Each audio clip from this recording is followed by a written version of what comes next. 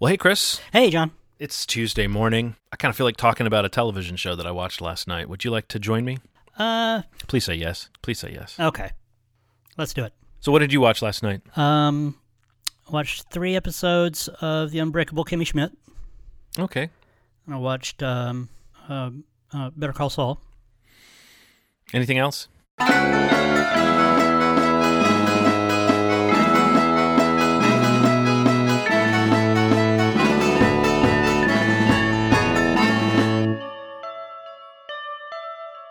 So, yes, we're going to talk about episode 7 of season 3 of Better Call Saul. This was an episode called Expenses, written and directed by Thomas Schnauz. The Better Call Saul writer/director's name, who I think we have the most fun saying. Schnauz. Makes you happy.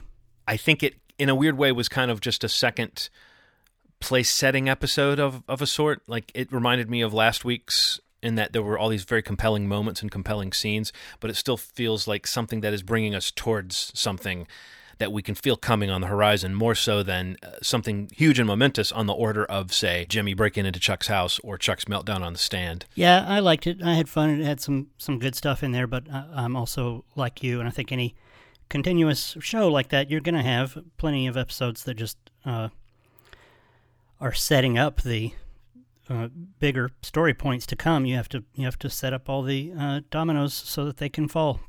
And if last week the bombshell in a transitional episode was something to do with just seeing the name Saul Goodman being used for the first time, I would say that this week's bombshell was also something confined to the final moments of the show, where we see a further step for Jimmy towards the cynicism that we know he later embodies as Saul Goodman. Yeah. But we'll get to Jimmy in a minute. Let's talk a little bit about the other players in the story first. The most sensible person, I think, to start with would be Price, the pharmaceutical company guy who has been in the past embroiled with Nacho and sort of seemed like a guy who was lucky to escape his caper with his life intact. And now we see him being brought back into it because Nacho needs him, which is a direct follow-up of one of the big mysteries we had last week, which was what's the next step for Nacho's seemingly obvious plot to kill Hector or take him out of commission somehow. I'm glad he's back. Daniel Wormold, the pharmacist who attempted to name himself Price, but I don't think it worked. I think he gave up on that because the criminals, didn't respect it. He was like, okay, forget it.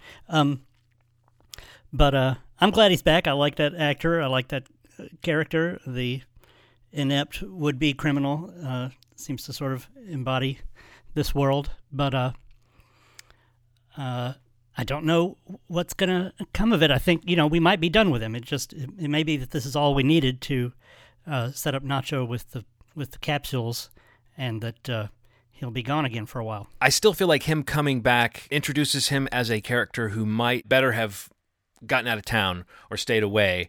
I just worry that there is going to be some sort of price. I know that sounds like I meant for that to be wordplay, but it's not. But some kind of price for him to pay for just being in this position and being a guy who's not equipped to be in this position. Yep.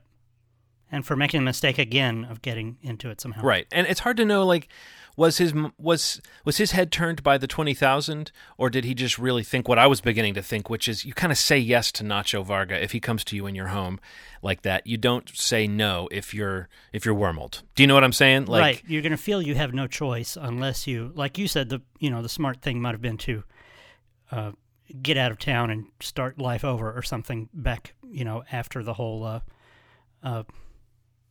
squat cobbler incident was over. But since he didn't do that, he's holding on to hope that I can keep living my life. And then when Nacho comes, you say, I guess I have to do whatever I'm told here. It's either that or die. Right. When Nacho says $20K if you do it. Right, and that would turn your head some more. Certainly the greed would make you say, well, okay. But $20K if you do it implies, and if you don't, well, ... let's not even consider that. Right.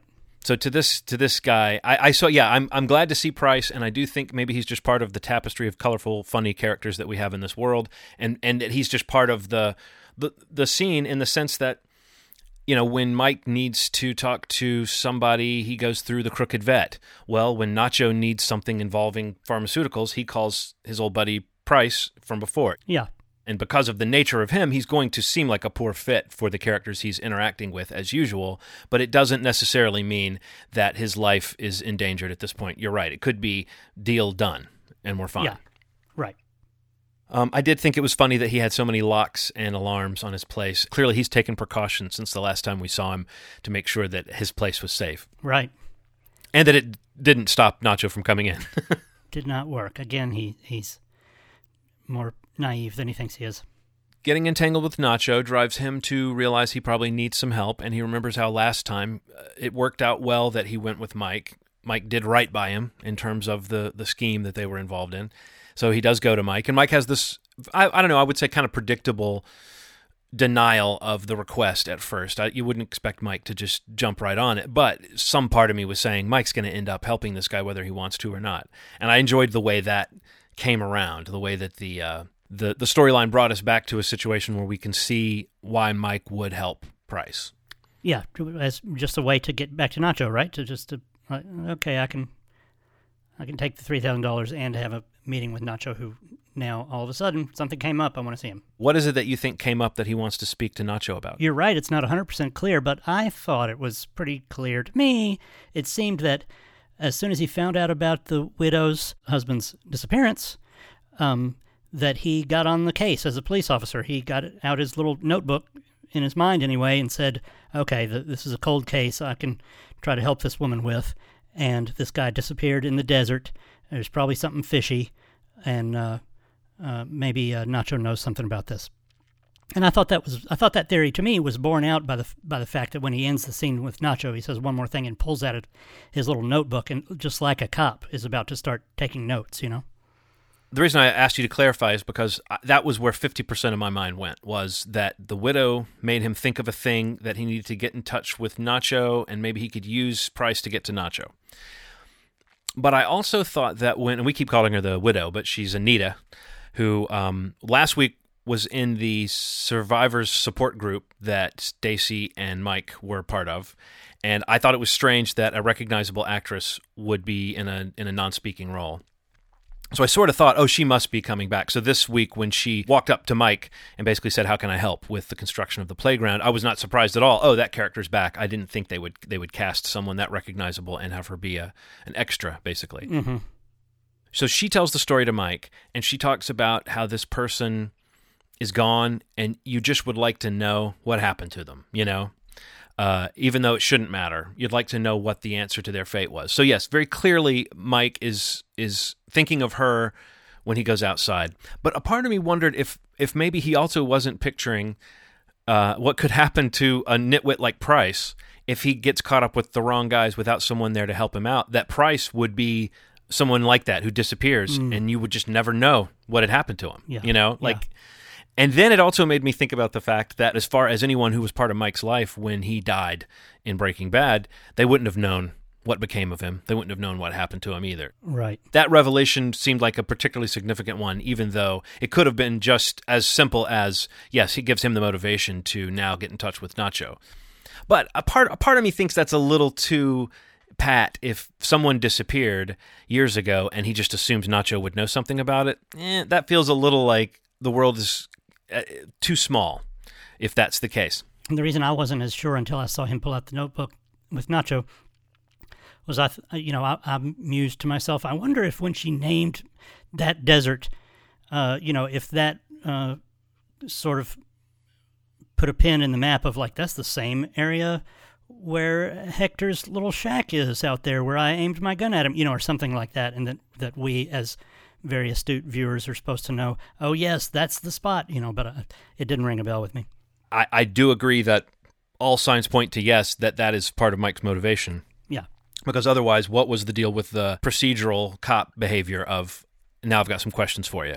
Right. But I do think it's significant that in that storyline, we saw Mike have a pretty unambiguous smile as he was walking away from Anita at one point. And I think it's significant that we saw that Stacy sort of has noticed that those two are talking to each other, and she seems to be pleased. So there was definitely some kind of heartwarming, sweet stuff involved in Mike's plotline. Maybe he's trying to integrate this side of him that is trying to walk the straight and narrow and be a grandfather and be just a regular guy, but he can't pretend he doesn't know who might know something about a disappearance in the desert. Right. I think he just has that instinct still in him. He's a policeman, and when he meets someone he kind of likes, even if he met them 3 days ago and then had a 5-minute conversation with them, and they say, I have a cold case here I don't know what to do with, he can't help but go, I'll work on it. This episode for me was kind of an eye-opener as to just how out of his league Nacho might be, in the sense that maybe he's rushing this plan because he feels that time is of the essence, stopping Hector from getting his fingers into his dad's business. So obviously that is a little bit of a ticking clock. Right. It does seem like Mike was trying to let Nacho get a little bit more of the big picture that he is aware of. Right. He said there are more people than the Salamancas to worry about here. Right. And I think that it's interesting to think that Nacho might not have been hip to that. I feel like Nacho knows all about Gus, but doesn't know all about Gus's gas cap trick, so that's where this was, he could have educated him and almost did, but didn't, he didn't say everything he was thinking. But I wondered about the advice Mike gives Nacho, change the pills back in case anybody looks into this. Yeah. On the face of it, that seems like very good advice. Like, yeah, think 3 moves ahead and really cover your butt completely. But if somebody like caught you changing the pills back, then you're in trouble bigger than you might have been if they weren't going to look in the first place. So that could have a sad consequence for Nacho. Well, what I thought would remedy that would be putting one pill in the mix. Right, and that's what I thought that he was going to do, but I think now that he wants to change all the pills because he wants this to happen as soon as possible, because he's afraid that if it takes 3 months to get around to that pill, it'll be too late for his dad. Clearly they had that line, and Mike said it a couple times, switch him back. The way he said it, it was one of those great, simple lines that become sort of momentarily iconic when you're watching one of these shows, this and Breaking Bad, where you go, okay, switch him back. We're going to remember that he said that because there's going to be a point where we're going to see that Nacho is having to do that. Right, or is trying to do it or whatever. The moment where he trips up maybe will be when he's trying to switch it back. So we don't know how that's going to come into play down the road. When Price said he wasn't going to make the same mistakes this time, Mike said, if you don't want to make the same mistakes, then don't get involved with whatever it is you're getting involved with. Mike's advice is very pragmatic, and he really does sort of think, well, in Price's case, he has no business being anywhere near this. And with Nacho's case, he's thinking like, I could help this guy a little bit with some of the big picture that maybe he's not seeing. You're right. Nacho has to be aware of Gus, obviously, but I just mean the fact that Gus has his tendrils out right. and that he's maneuvering something into play. And really what I feel like Mike was saying to Nacho in that instance was, you don't realize how you taking Hector out is messing up someone else's plan who doesn't want to have their plan messed up. And even aside from that, just to say, well, you're going to, you kill a drug boss, there's other drug bosses who are going to cause problems for other people. You start problems as much as stopping them when you do this. But interestingly, we didn't see any Gus this week, even though we felt his presence. Well, we didn't get to Chuck either. We didn't have any Chuck, right. If we see Mike a little bit closer to being a guy who might take a hit job or something of that nature, I think we see Jimmy being a little bit closer to just saying fuck it all and conning the world as Saul Goodman. Right. So I think there's one major question that we can address in the Jimmy plotline. I want to just kind of think about this issue of Jimmy's likability, his rootability, versus his kind of whiny sense of entitlement. This episode to me seemed like a real tipping point as far as, are we going to ultimately be able to sympathize with Jimmy, or are we going to be disappointed in Jimmy? And if we are disappointed in Jimmy, then our focal point for the show, as far as a rooting interest, it kind of turns into Kim.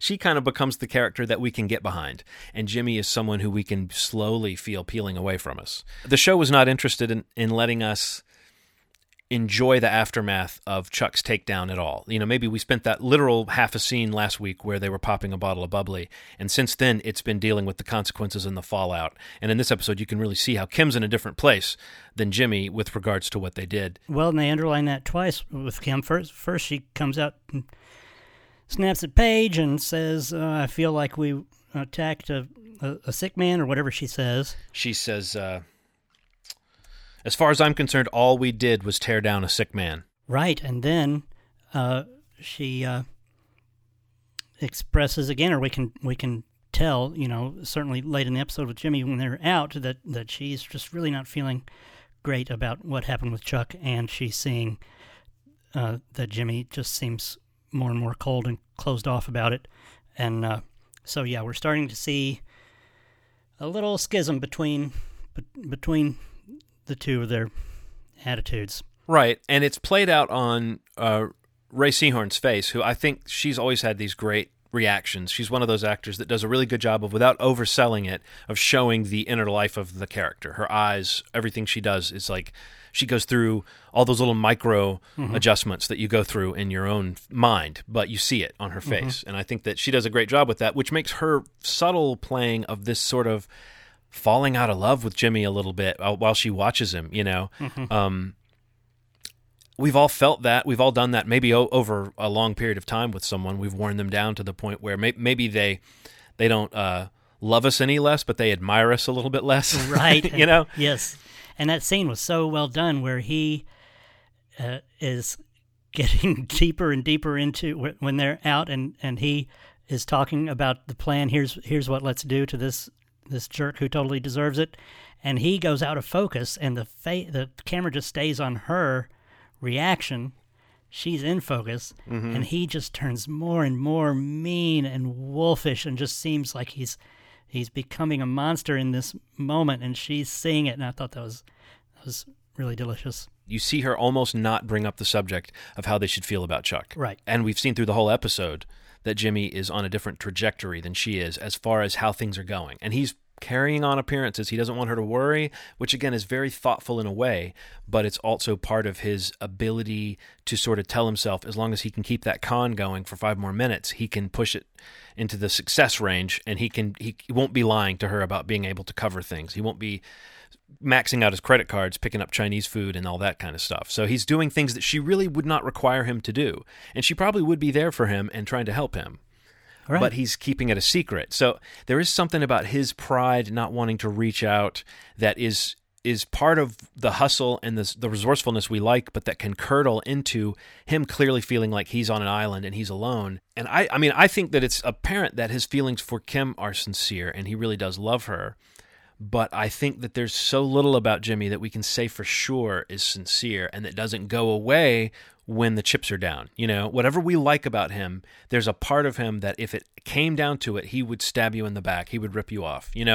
And I think that Kim has to be wrestling with that, even though a part of me wishes the show was going to let us have a little more fun with them kind of arm in arm, kicking ass and taking names. As we've discussed in weeks past, we don't need to belabor it. Obviously, they have different things in store for us than the Saul Goodman wins every case every week show that we might have wanted to see. It is playing much more like a tragedy, increasingly like a tragedy. But I liked the way you mentioned the scene with Paige as compared to the scene with Jimmy, because when she says it to Paige, it's a little bit like she's unburdening herself. She's confessing something she would never say to Jimmy. She would never put it in those stark terms that, as far as she's concerned, all they did was tear down a sick man. Yeah. Like, she's not finding any joy in it. In a weird way, it's like Paige and Jimmy should talk, because Paige would love to hear Jimmy's take, and Jimmy would love to hear someone who doesn't like Chuck That's right. like marveling at it. So really, she should just say, Paige, you and Jimmy should chat for a while and get it out of your systems, Yeah. And Kim could go sit with Mike, who doesn't want to talk about anything, Right. Doesn't want to gossip. This is a good fanfic episode. You should write this for next week. As much as I like sweet, upbeat Jimmy, I think the show shouldn't walk it back and shouldn't turn around and make him too likable and cozy. At least not. We've got 3 episodes left in the season. I feel like we need to ride this train, Yeah. We need to see where it goes. So if that's the case, I don't like the idea that he just pushes Kim away more and more with his, as you said, kind of wolfish, bitter, hardened behavior. But if that's where they're going, I started to think, where could the little moments of grace be? for this character. Whereas in the past, we've seen this feeling that he does care about these clients and he does have these little oddball people that he associates with that he kind of are part of his little ad hoc family. I was thinking, where would the heartwarming stuff come from? And I thought maybe it will be heartwarming to see the Mikes and the Gusses start to show grudging respect for Jimmy's wiliness as a lawyer. Mm-hmm. That that's where the glory is for him at this point, is in proving himself to these other guys. But that the people who he's been trying to prove himself to, Kim and Chuck, I don't think that they're destined to like him anymore as the story goes along.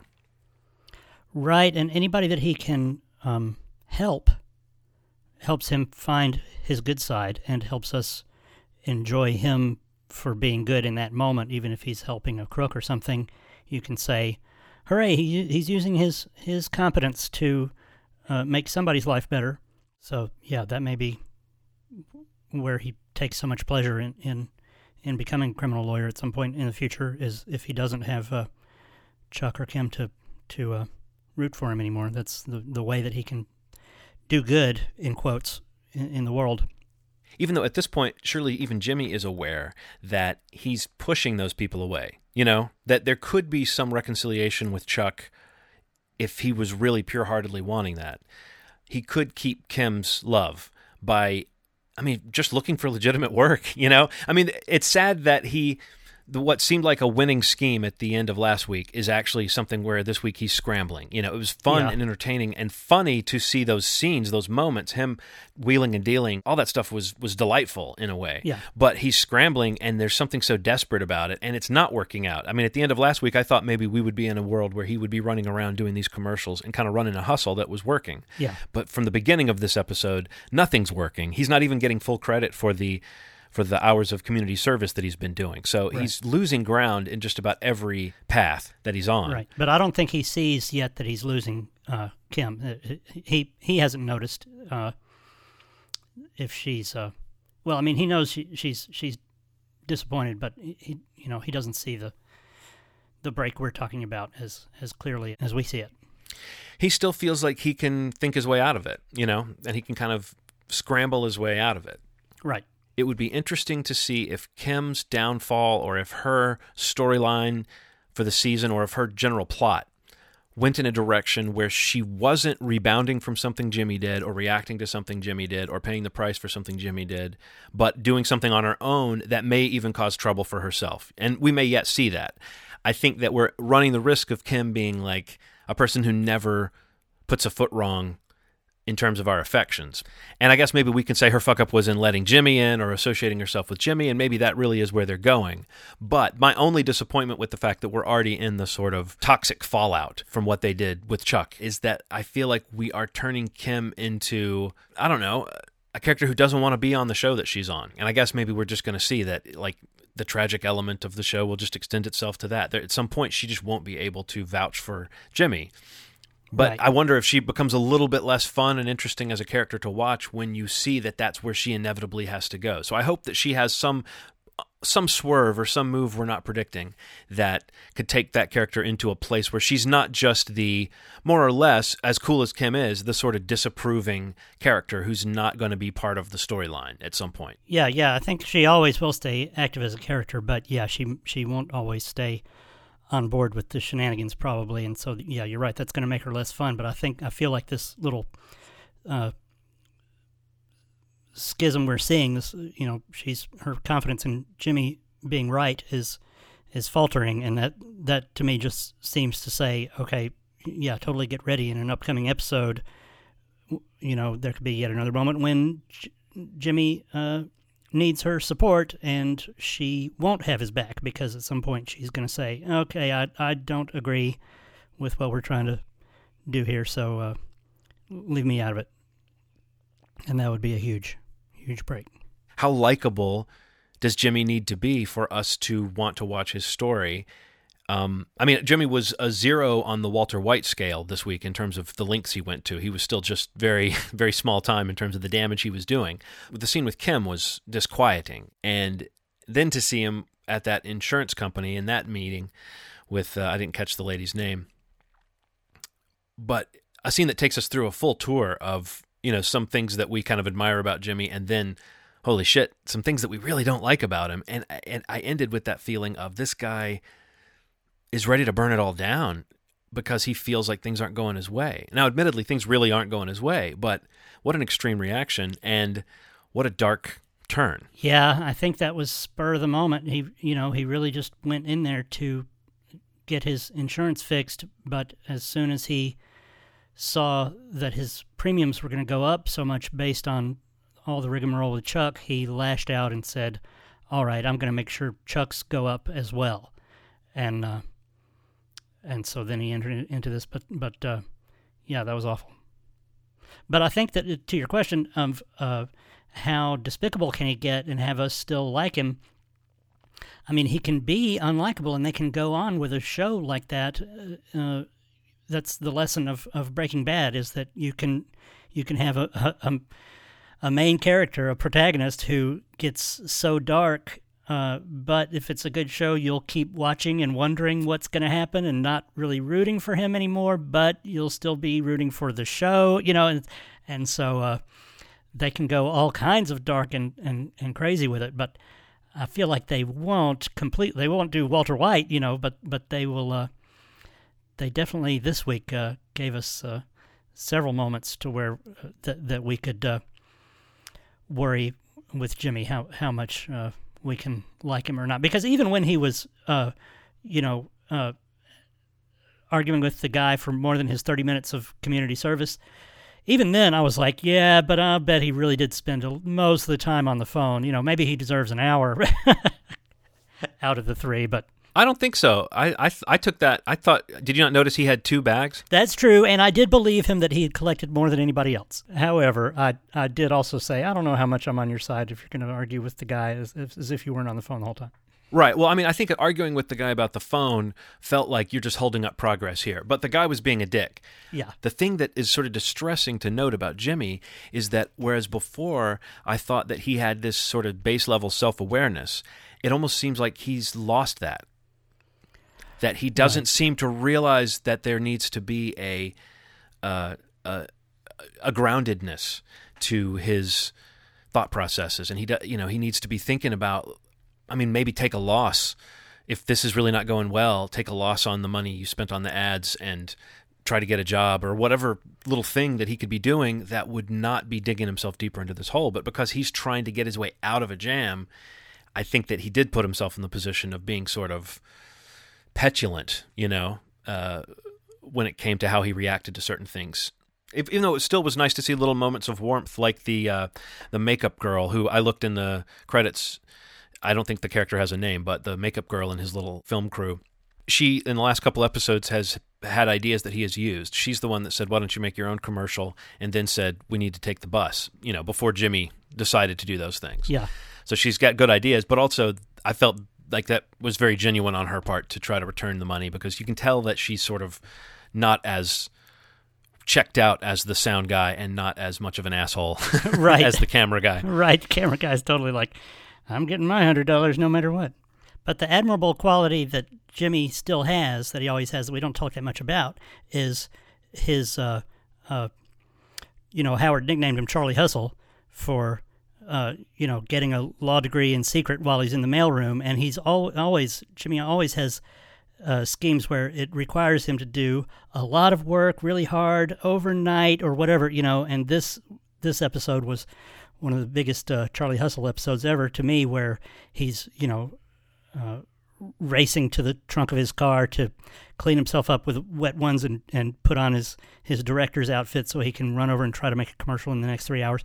Yeah, I loved the little horse bath in the parking lot with the wet wipes. That was great. And I also loved that his idea of what a director looks like seems to be based on like a photograph he saw of Steven Spielberg from when he made E.T. or something. I just feel like that right. that khaki jacket with the little epaulettes in all the pockets, I don't know when I saw that picture too, but somebody wore that get up. I think that's a true uniform that a lot of directors do wear, bulk or have in the past anyway. It's probably starting to wear off now, but there really was a look for people, but he's gone as far as to have the little eyepiece around his neck and everything. But certainly, yeah, people on film sets love to wear jackets with lots of pockets and things like that. Well, either way, part of your Charlie Hustle comment is that, yes, he does throw himself into it, and he's still sort of faking it, and he's not the guy that maybe he wishes he was or that he thinks he is, but he still tries, and he keeps trying and keeps trying. So are we going to find out that the only thing he's really good at is when he's bending the rules and finding the loopholes? Is that why we see so many of these little things fail? And rather than make us think, well, he's not as competent as we thought, it's like, no, he's just being driven towards the one thing that he really will be competent at, which is finding the wiggle room, you know? Yeah, you could say he's competent at finding the wiggle room or incompetent at staying on the straight and narrow, you know, where other people would say, oh, well, this plan isn't working. I've got to just keep on trying, or I've got to change to a new job. He says, okay, I can make this plan work if I break the rules a little. So you call that a weakness or a strength? Right. Which, again, in terms of drama, it's probably a strength either way. Right.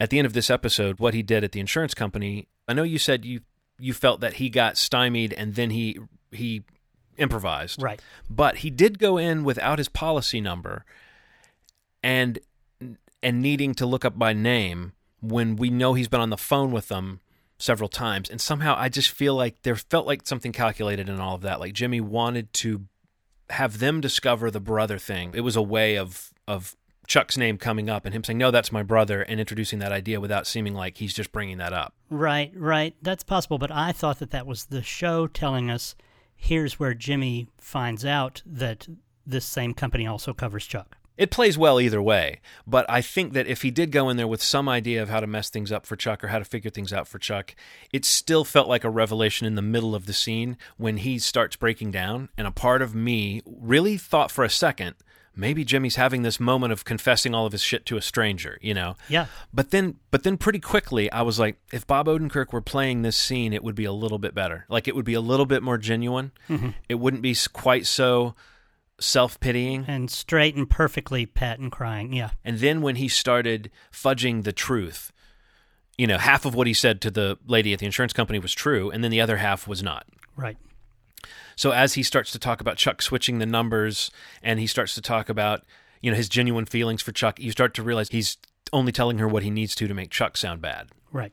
If he did think of that in the moment, then that was him sort of improvising a way to stick it to Chuck when he was feeling particularly stuck himself. By Chuck. You know, he was feeling like, well, my premiums wouldn't have gone up if it wasn't for Chuck.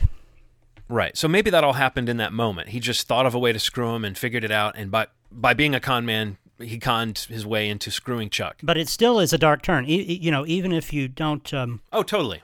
Even if he didn't go in and calculate it like you're thinking, that would be very, very dark. But this is still dark to say, here's a guy you just beat, and he's basically out of your picture right now, but you still are going to take the opportunity when you feel like something came back from him from the past that bit you to say, all right, I'll get him back for this too. He seems to want to blame Chuck for everything rather than taking any blame himself. Mm-hmm. And I also want to point out that when Chuck's not in an episode, he comes off awful nice. Yeah. But when we see him and hear him, we get those feelings about, oh, this guy's a prick. Mm-hmm. From Kim's point of view, it's a pity that Jimmy can't own up to his part of it and embrace going forward, because I do think that might be the thing that closes her off, at least for the time being. Yeah, it's tragic. Yeah, it is. Did you want the show to be this sad? Well, I guess I don't mind now that you asked me that, because it's very rich and full of layers and things and moods and tones. So, yeah, I think it would be a lesser show if it didn't have that range of emotions. It doesn't really matter whether Jimmy went in with an idea of screwing Chuck or whether he thought of it in the scene. It's still the same cynicism inside him taking over. Do you think that is one more thing that's going to have these amazing repercussions that are just going to reverberate and going to take it to the next level? Or do you think that was sort of an ending an episode with Jimmy feels like he just got one over and we're thinking less of him, and boom, and now that's all we really need to know about that? Like that later maybe it'll come up that Chuck's like, can you believe he did this? But do you think this ups the ante and takes them into the next level of warfare? Or do you think this was just a little sort of closed, almost like a sketch that tells us how Jimmy can continue to be vindictive? That's an interesting question. I did feel like it was just a sketch to show you very clearly Kim is totally done with this. She's even a bit regretful of how far they had to go to stop Chuck, whereas Jim is on the other side of the fence. He'll even keep doing things to Chuck if he feels the least bit wronged. So that's just a great definition of the separation of their attitudes. But you're right, it does totally seem like the kind of thing that would come back. So, it could be 5 episodes from now. Chuck is getting back on his feet. He's even getting over his allergies, and he's going back to work, and he's figuring out that his malpractice insurance went up by a lot, and then somehow figures out that Jimmy had to do with it, and now their feud is back in the forefront of the show again. We've got 3 episodes left in the season. There's going to be a 2-week break. There's no episode next Monday, so this podcast will also be taking a break. But I sort of feel like we're now in a headlong rush. I think Jimmy will stop short of doing any real nefarious deeds, because if he gets involved in some other plot that gives him more to do than just fume over Chuck or fret over his finances, some of these concerns might backburner a little bit. It might just be that we proceed with this new notion of him. Yeah. As much as we talk about Chuck's ego, I think Jimmy's is just as capable of tripping him up. But he's still likable when he's telling a guy at the recliner store how to relate to the camera and everything. We love to watch him hustle. With that, I don't know, do you have any other thoughts before we go? I think we covered everything I wanted to cover. You think we schnauzed it? Schnauzed. All right, hot talk. Hot talk.